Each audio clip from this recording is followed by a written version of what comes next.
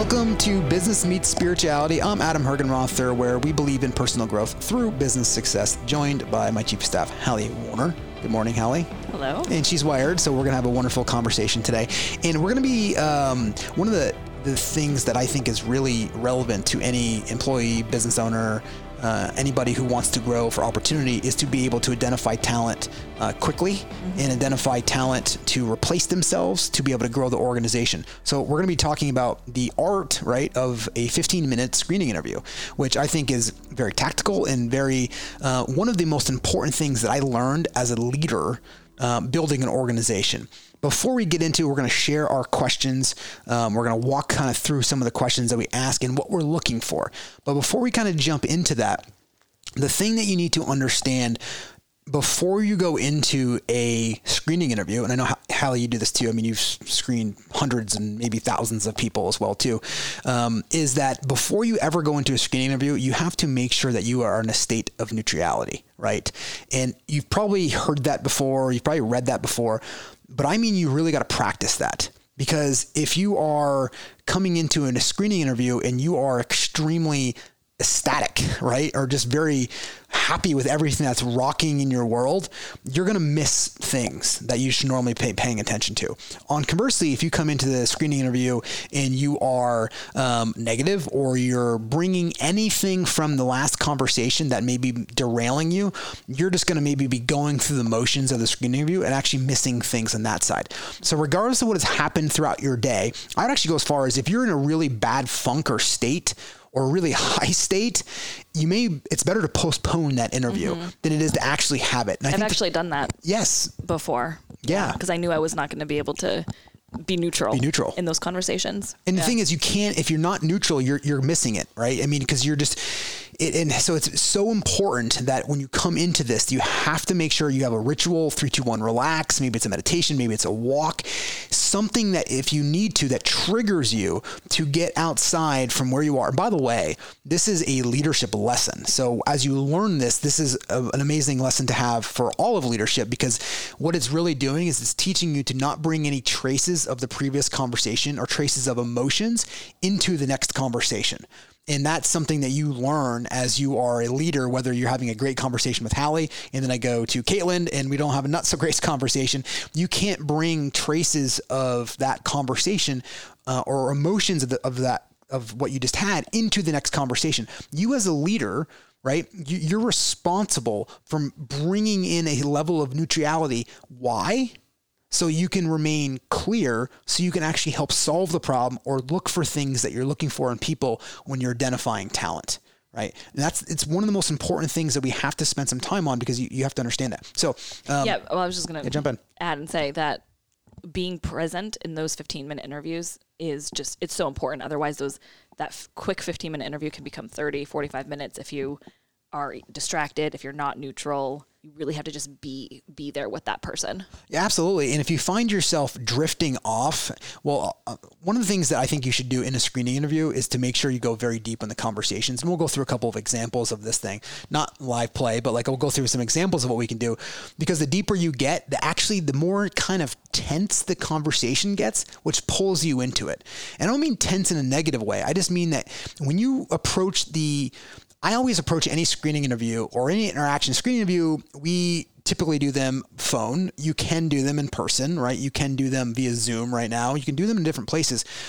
So if you are in the actual screening interview yourself and you start to feel yourself, as Hallie said, being present in 15 minutes, if you start feeling yourself being distracted, one of the things you can do is, again, you just need to bring yourself back to it. And that may be asking the next question, that may be stirring up the conversation. If you just pull yourself back out of the mind, basically, so you can actually listen to what the person is saying. Because if you get caught up in your own mind, you're just not listening to them and you're listening to the mind narrate the conversation. So it's really important to do that. Now, you're going to hear one of the cool things about having Hallie and I on in this conversation is there's two different ways that we do the screening interview with basically the same result. One of the things you're going to hear from my perspective a little bit more is that a lot of people that I'm doing a 15-minute screening interview with, a 30-minute call with, these people have already been pre-screened, and I'm actually just looking for character. So typically when I'm doing them at this stage, they've already passed some sort of test, or I'm looking to bring somebody into our world that has gone through multiple interviews, and I'm just doing a 30-minute and a character kind of assessment, culture assessment on the individuals, not necessarily looking for the skill set of that. Whereas Hallie is looking at, so I don't really look at resumes. I don't really look at those things anymore, because to me, those boxes have already been checked. And so if you're an employer or you have several people that are already screening other people, they should be checking those foundation boxes. They have the skill set, they have the ability to perform at the job, they're already a culture line. And then when you come in there, you're doing an assessment of the individual themselves, kind of like the culture, character, and getting an overall sense with them as well too. So why don't we talk about actually the foundation of the art of the 15-minute screening interview? Yeah. So, well, we'll get into it, but I think it's important too. The other thing is, the reason why I want you to be very good at doing these screen interviews is because you can do these anywhere, right? You can be at your job, you can be at dinner, you can be in an elevator. And if you start memorizing some of these questions, it just flows through in a conversation. Now, I will say, kind of back it up, maybe 10 years ago when I was doing them, I think I probably looked at resumes a little bit more, and I probably got more into their skill set when I was doing the actual interview themselves. But I typically, my philosophy, which Hallie's a little bit different, but I like to go really deep with people, because I'm much more concerned about who that person is in terms of what their drive and their hunger is, because I think we can train on skill set more than we can train on any of those other things. So I tend to go deeper on that to see what drives them, what motivates them, and different things. And I wouldn't say that it totally depends on what the position is, because we're not going to train a CFO. We want to hire somebody with the CFO skill set. Yes. So Hallie, why don't you walk us through your process? Yeah, well, the first thing that we do is review resumes pretty thoroughly, because we get hundreds of them, and we don't want to be doing hundreds of screening interviews. So you don't? No. So, of course, there's just like the quick things that you check. Did they actually follow the instructions? Do they kind of check the majority of the boxes of the skills that you are looking for? Great. Looks like they have a decent resume. Then we'll schedule 15-minute screening interviews. I like to schedule them kind of back to back to back, usually like within 1 or 2 days, and just get as many done as possible. That way you can get neutral, get yourself set up, remove any distractions, make sure you don't have any other meetings ready, to go. And it also helps you identify the talent. And I know that we talked about this before, but the more you interview, I think you gave this example yesterday, if you're going to interview 30 people, about 3 of them seem great, and then one of them really stands out. Yeah. And so when I kind of do them all together, if I do 10 in a week, usually 1 or 2 will move on to the next round, which is a behavior assessment for us. And then you actually will meet them much further down the line and do your version of the screening interview. My version of the screening interview is really the initial, do they pass the test? Are they going to be, what's past the test? Explain that to the listeners. Are we going to spend time going deep together? And then that's what I do with them really through the behavior assessment that we do. Yeah. Do they check the boxes, hit the skill set? Do I like their drive? Do I feel like they would be a good cultural fit?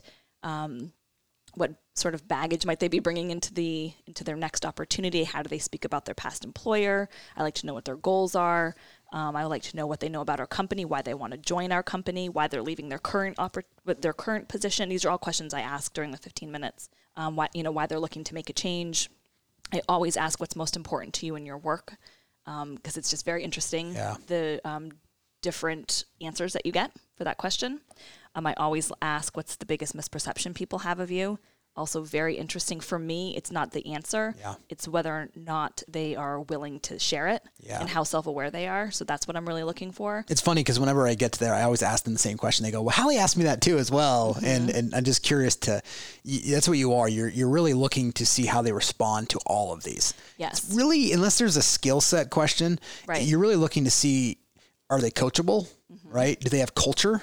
Yep. Right? Or do they have drive? Right? Where's their work ethic look like? Right? Mm-hmm. What are some of and by the way, if people want our screening interview questions, you can reach out to us and we'll provide you to them. But what are some of your favorite questions? And maybe read the question. I know you've been reading some of them. Yeah. And then look for, what do you typically hear? And then what do you want to hear with that one person out of 30, right? 27 of them are going to sound the same. two of them are going to sound pretty good and one of them is going to sound great. So to help listeners, like what are the 27 say that you're going, yeah, okay, that's great. Like, but you're not going to pass it, right? Yeah. Maybe it'll be easier for me to answer the other way, but the ones that do pass.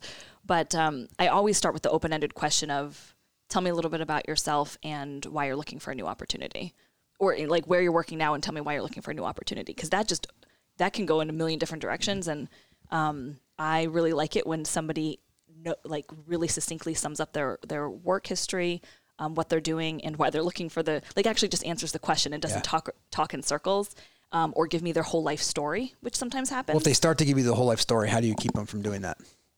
Well, I mean, I don't always stop them. I will listen to what they're saying, because then that will help lead me to whatever the next question is that I need to ask. So sometimes I might say, okay, great. So I saw that, 2 years ago you were at such and such a company. What were your primary responsibilities and why did you leave that organization? And I like to really, in the screening interview, I'm also looking to see why they left the places that they left. And what I'm really listening for is, how are they talking about their previous employer and coworkers, and why they left. Are they willing to say that they got fired? Are they trying to downplay that they left because they couldn't get along with their boss? You're really just looking. I listen to all of that stuff as I'm asking those questions. So it's not necessarily a red flag because I think we see a lot of resumes where people have kind of maybe stayed for a couple of years and moved on. It's not a red flag. It's how they answer that is what it sounds like. It's much more important. Yes. I like direct, honest, self-aware individuals. I mean, that's just our culture. So if they're already a little cagey, they might not fit into our company very well. I love when people literally use the word fired, because when you ask somebody, it's like, hey, why are you leaving? They go, well, I got fired.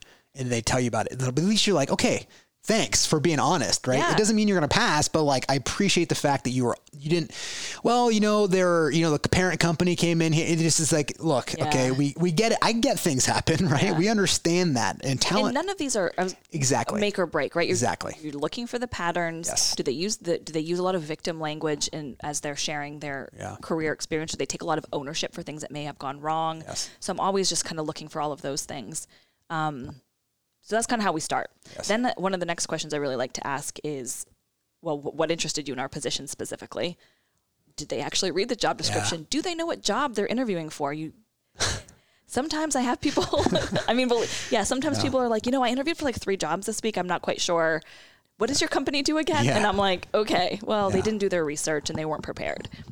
Depending on the position. Next. Yes. Yeah. Depending on the position, I might be able to let that go. But if it's somebody who's going to be working with you and I in a leadership position, it's probably not great. Yeah. Then what do they know about our company? So like somebody that would stand out to me sounds like they're if somebody's listening, like the low end would be like, I've interviewed for 3 companies this week. Which company is this again? Right. Type thing. What do you guys do? Then you kind of hear that and you go, some people say, well, yeah, I understand I'm doing this and I've read the job description, and that may be like a safe answer, right? It's kind of like that middle ground. It's safe. They've done a little research onto it. Then the people that stand out, right, are the ones that go, hey, you know what? I actually really love this company. I went and listened to the podcast. I went and grabbed the book that you guys wrote, and I'm starting to read it right now. I've read some of your blogs, right? I've actually connected with somebody who works at your company to talk to them about it, right? Mm-hmm. That's what you want when you're hearing that language on that type of, to give you listeners an example of what that looks like. That's what you want to hear. Without asking, without having the first interview, they went above and beyond to find out all about their company, because you know what it tells you is we want people that are selective of what company they're going into, which is an opportunity, not a job. Yes. And after they've listened to our podcast, read our book, watched YouTube videos, read the blog, whatever, they still like us. That's great. I know. And we do want to talk to those people. Exactly. Actually, when I ask the question, what do you know about Adam Hergenrother companies? That's the answer I'm looking for. The one you just gave, the one that, it's just a little, I file it away when they say, well, I kind of I wasn't quite sure, what your company did. Can you tell me more about your company? Yeah. I'm like, there's so much stuff on our company out there. If they have to ask that, they just didn't prepare. Yes, that's exactly right. I always like to know why they're looking to make a change. Sometimes I'll ask that later in the conversation, depending on how the conversation goes, but sometimes in the beginning. So it sounds like the way you set it up is that in the beginning, it's much more, do they have the skill set? right? Yeah, You're really I looking like to go through the resume real quick, maybe 5 minutes. Yeah, so you're looking for skill set first, and then kind of that first 5 minutes. Then as you transition to it, it's like you're looking for that mental check. Do they have that? Do they at least have enough skills that I'm convinced that I want to move forward in this process? I think people understand here that it's 15-minute screening, but you're not looking whether or not you're hiring this person. Exactly. You're looking to see whether or not we want to go to the next step in the process with this person. Mm-hmm. So you're doing like a quick 5-minute kind of skill set check of the box. Then you're moving more into like culture, behavior. Is that what I'm hearing? And that's kind of the way the questions go, right? Yeah. Yes. And just how prepared they are they in alignment with our culture? Oftentimes during that conversation, a book might come up that they're reading, or they might mention, even in the beginning, they might say, yeah, I really love reading. And I always say, well, what are you reading? Because to me, that's a huge indication of where their mind is at. Do you ever, sometimes I get it when I ask people, or just in whether I'm recruiting somebody or in somebody, wherever stage they're at, and I go, they're like, yeah, I love reading. Great. What's the last book you read? Mm-hmm. And they're like, oh, I just drawing a blank on it. Like, I can't remember it. And like, it's just, and it doesn't mean it's right or wrong. It just means it's just one of those. Happens, but yes, I make a note of that too. Yes, exactly. And sometimes they go, oh, and they have to think for a second, which I get, because sometimes I might do it. Yeah. And then once they get on there, they can rattle it off. And then what I do is they said, hey, I just read, The Surrender Experiment, whatever the book is. I say, well, what did you learn from it? Mm-hmm. I just love getting, and again, that's probably further down the line, but I love digging deeper into what they learn.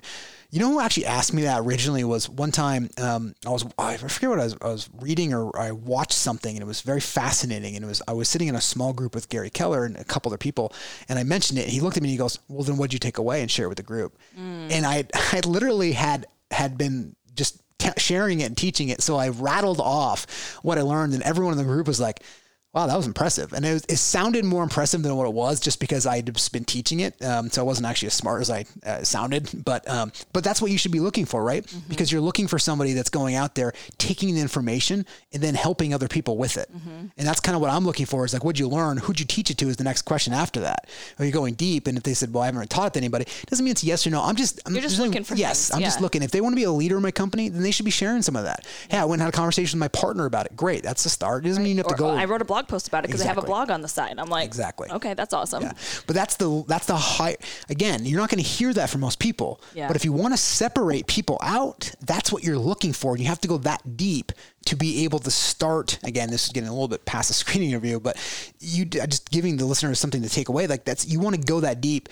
And if you have 5 minutes, you can go real deep with a couple questions. You can get a really good totality of how this person is going to show up in the business world. Not how are they as a human being, but how they're going to show up in your world.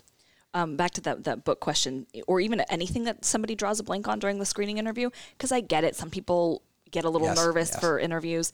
And if they don't have an answer, like the one I often don't have an answer for is what's the biggest misperception people have of you? And people like really, they know what it is. And I will sometimes say, I know something just came to mind. What was the first thing that came to mind? Something like that. And they're like, okay, it was whatever. Yeah, you're right. Because they go, I don't have anything. I go, what was that? Yeah. Right there. Yeah. And they're like, I don't want to share. It's almost like they don't want to share it, but you saw it. But they know it. But they know it, right? Because you're looking to see how coachable they are. Right. I don't care what the answer is. They could be like, we've heard everything, right? Yes. Willing to be vulnerable. Yes, exactly. Willing to not look great all of the time or whatever. But if they really, truly just will not say anything to any of these questions, who follows up afterwards? Yeah. And I goes a long way for me. If they go, I could not remember the name of that book during the interview, but here it is, and here's the link to it, and I just finished reading it, and here's a review I wrote on Amazon for the book, or whatever, right? Yeah. Because I get it. Sometimes you just don't, draw a blank, or maybe you weren't quite ready to share the misperception, but if you come back and say, I thought, and I've had that happen before, and that goes a long way, in my opinion, after that the screening interview. We're going to do a whole episode at some point in time about after the next stage of the screening interview, but because we don't want to get too over. But like one of the things we're also, when you get done the 15 minutes of asking people questions, you just mentioned like follow up. That is, in our world, that is a massive indicator of how somebody's going to show up. And the thing is funny is I can think about over the years where we've made excuses for why people weren't following up when we've made the hires, and it didn't change. It always shows up later. It always shows up later. And we're like, well, why are they doing that? And we're like, well, because that's how they acted during the behavior process, right? During our interview process, which is why we have a longer interview process, and we're just looking for all of those patterns along the way. And in terms of follow-up, it's not just, did they send a thank you email? It's how quickly did they send the thank you email? Did they did it just say thank you, or did it include some additional things about the interview or more research that they did on the company? But a lot of times I'm looking for how quickly. Yes. Because that's such an important part for us is speed. Whether you're an employee leading a division or trying to replace yourself or hire somebody for your world, or you're an entrepreneur building it, people are it's cliche to say, but people are your greatest asset. They are, right? I mean, if you look at a sports team, the people who come together and how they're taught makes the difference of whether or not you win championships, if you don't right? have people, you don't have a company. Yeah, exactly. So it's so important though to make sure that you have a standard around your people in the screening interview, right? And so that's I naturally go to that, like, what's my standard? Am I going to be able to is this person going to be able to run with me, right? And it's like, you have to be able to kind of make that assessment based on asking these questions, not just can they fulfill the position, because there's a lot of people that can probably fulfill the job. Mm-hmm. Is this person, after pouring hours and years of training into them, going to want to grow and going to want to grow with you and contribute to the organization and be part of the ecosystem and do it? But you've got to have a standard in there. And a lot of people don't really have a standard. They look to, who can I get in here for the cheapest possible amount, and then try to get more out of that, or they wonder why they're not getting more out of that, or why they're not more influenced on it. And it's just because you just don't have the same standard for it. Mm-hmm. And that becomes really important when you're screening interview is, because this is where, every time we teach this long process through our entire interviewing process, people go, well, how do I just know, right? It's almost like they want the magic pill. And like I said, well, for one, you got to do a lot more screening interviews, right? And we'll give you guys some homework on this in a second, but you have to do a lot more screening interviews.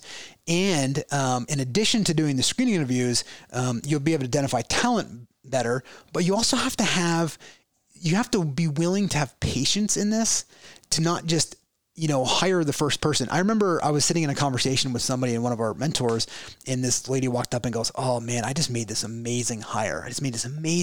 Like, I'm so thrilled." And they're like, "Have they started?" And they're like, "No, not yet." And they go, "Well, how many people did you interview?" And she's like, "I don't know, maybe like 10. And they turn around and go, "Well, you made a 1 in 10 hire." Mm-hmm. And I'll never forget that, because you just did. You made 1 in 10 hire.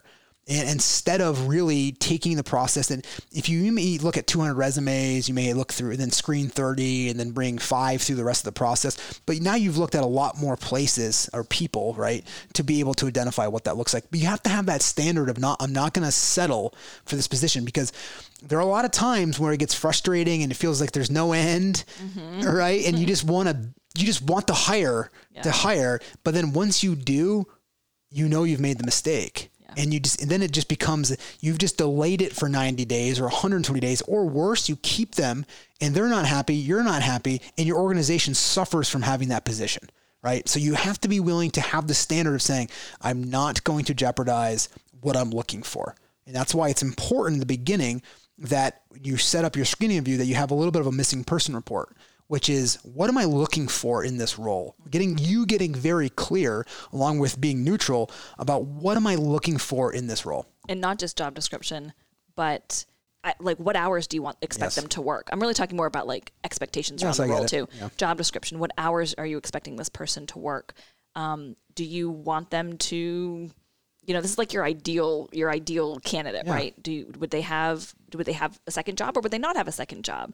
Would they, Yeah, the missing person report is for you. Yeah, there's a million different is for you to write down and then figure out who matches that, right? And that's what you want to look for. It's just giving you a very clear sense of that. It's like, what certifications do they have? Exactly. Or it's like the same thing. Like if you're a sports, recruiter, you're looking for somebody that is a good, is good at shooting threes, then you're going to look for somebody who's really good at shooting threes, not shooting jump shots, right? So you're creating missing person report around who's good at shooting threes. So once you identify what you're looking for someone who matches that level of talent, who's willing to work on that level of talent and that skill that you need to bring into your organization.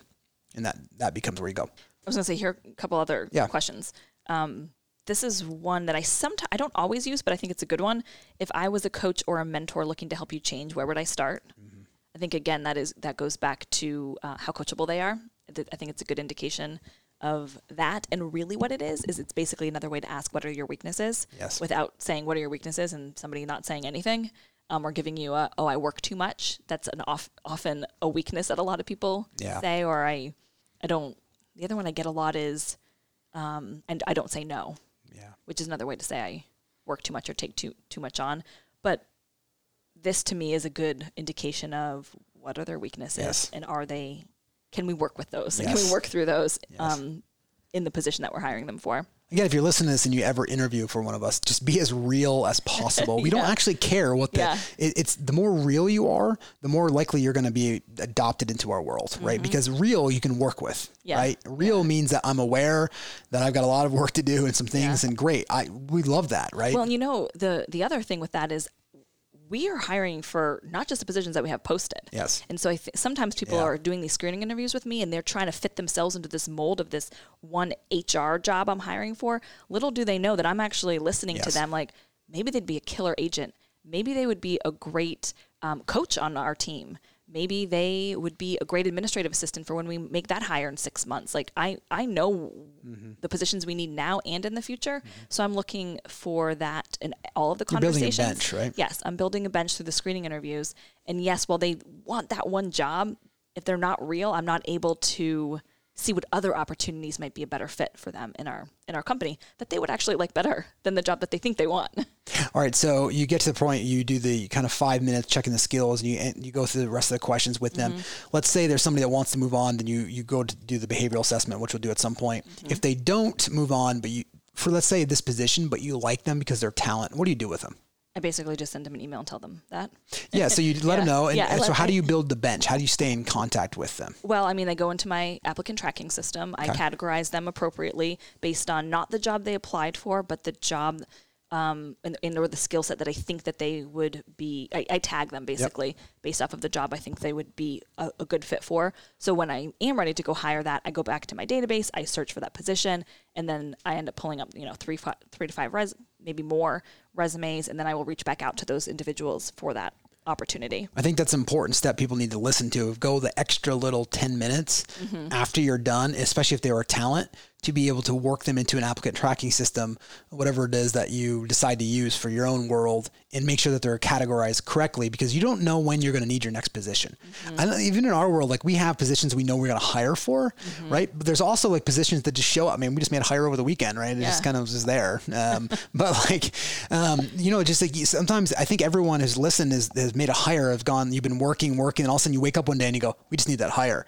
And you're like, that didn't show up yesterday. Like, maybe there's an idea of it, but all of a sudden you just get this very clear sense, I just need to make that hire all of a sudden. So if you're doing screening interviews enough, even if they're not necessarily in this formal sense, but if you are at networking events or when you're at training events, and you're just kind of keeping your eye on talent and filing them away into your database somewhere, then I just have like a Rolodex in my head of when Adam's like, I really think we might need a team leader in some state that we just opened a new market center in. I'll be like, okay, who do I know? And then I usually will be able to pull up a couple of names just based on that from prior conversations, from building a bench, from networking, from all the training events that we've done, who kind of stands out and has wanted to be a part of our world in one way or the other over the years. Yeah, I love that. So it's, again, is part of doing this is so that you can identify talent. Again, go back to, if you have 30 people, 27 are going to sound the same. 2 will sound good, and then 1 will stand out. And that's the candidate that you really want to start working for. But you need the depth to be able to do that. One little wrap-up thing. At the end, I usually like to ask, one of the last questions I ask is what their goals are. Again, very open-ended question. I just like to know. Some people don't. It's very clear that they have no goals, or they don't set goals, or they only have a goal for, I just need to get a job. Or they have very, very clear goals that they're working towards, like paying down debt, writing a book, like whatever. Again, I'm just listening for that. But that's kind of how I wrap it up with the last question, is just kind of hearing what are your, goals for the next 3 to 5 years? And then to your point about the 30, I will sometimes, when I'm done, say, put on the top very clearly, it's a yes. Like, when it's a yes, you know it. And it's not many. Yep. Yeah. And then I put a yes at the top, and then they move on to the next one. Sometimes I will put a maybe on there because I'm like, I don't know. I feel like I need to think about it. I have learned over the years, if I have to think about it, they're a no. Yes. There's no way a maybe isn't actually a yes. I think it's actually really important to say that, because there's years of experience to be able to get to that, because you would always walk into my office and be like, let me just talk to you about this candidate. Yeah. And we'd sit there and talk about it, and you're like, you just instantly realize, like, it's a no. If you're trying to convince yourself, that's what I mean. Like, you have to have that standard. If you're trying to convince yourself this person could do it, it's a no. And I've interviewed enough of those maybes to learn over the years that like they're really just you know when if you do this enough, you just identify the patterns, you know what to look for, and when it's a yes, I mean, I can tell usually within the first 5 to 10 minutes. My one of my professors in college, right? I've shared this story a couple of times, but one of my professors in college was very notorious for having the hardest exams. It was finance. It was BizAt 81. It was the finance, and he made his exams ridiculous. Like everyone would be studying. They're already like finance was the hardest kind of degree to go into for business, and he made it like off the top. And it was really fascinating when you're going through it as an undergraduate, you're going through this and you would study for 30, 40 hours as an exam. You'd get to the exam and it would be like one question you studied for and 7 that had nothing to do with what you questioned. And everyone would get like 20 or 30 on it, and he would scale it so you didn't fail. So if you got a 20, he may scale it 60 points. You ended up with an 80, right? And then later on, make a fast story short, like a long story short, I was playing golf with him one time, and I asked him, I said, "Hey, Jim," because it's funny, you call your professor by first name after you get through that. And I was like, "Hey, Jim, why did you make these exams so hard?" And the thing that he said to me, he said, "Well," he goes, "Adam, if I made the exam easy enough for everybody to get an 80, I would never know who stands out." And so he said, if I had 50 students in my class, 48 of them would have to be scaled, and 2 of them one would get a 70 and one would get an 80, and the rest of the people would get a 25.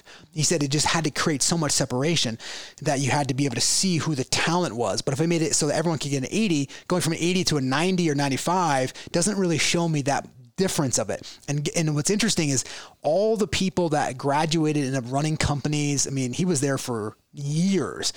People worked on Wall Street, ran companies. They always went back to him and said, "Who's the talent I need to hire?" And I find that so fascinating that he recognized that, and everybody, after they went through the class, when they started making hires and getting into the real world, realized he was the guy that I wanted to go to, because if his recommendation that this guy was talent, it was because he had a system to be able to identify talent. And that's part of the art of the screening interview, is creating a system to identify talent. And that's just what you're doing in your business. And so your homework for all of this is that the next 30 days to go out there and screen 30 people. And it doesn't have to be a formal screening interview. Some of them should be. It may just be you're standing in line, right? Or you're at a family gathering, right? The next time, go up to your grandfather and talk to them about what they did in their job when they were working, and then ask them some of these questions on it, right? Just literally practice the questions. If you need to, practice with your family. Because you're not necessarily screening them for a job. You're screening them for, are they talent, and what's an opportunity in my world where they might fit? That's exactly so right. That could be your grandfather, or that could be your cousin, your nephew, a coworker of your spouse, friend that you never identified as that you grew up with in high school. I mean, we employ a lot of our friends now, right? So that's your homework. 30 screening interviews in 30 days to start developing the roadmap for identifying talent. Hey, if you like this episode of Business Meets Spirituality, make sure to subscribe to this podcast before you go so you don't miss future episodes. Or visit our website, adamhergenrother.com. That's HERGENROTHER, to subscribe to our show wherever you listen to your podcast. And don't forget, never give up on joy.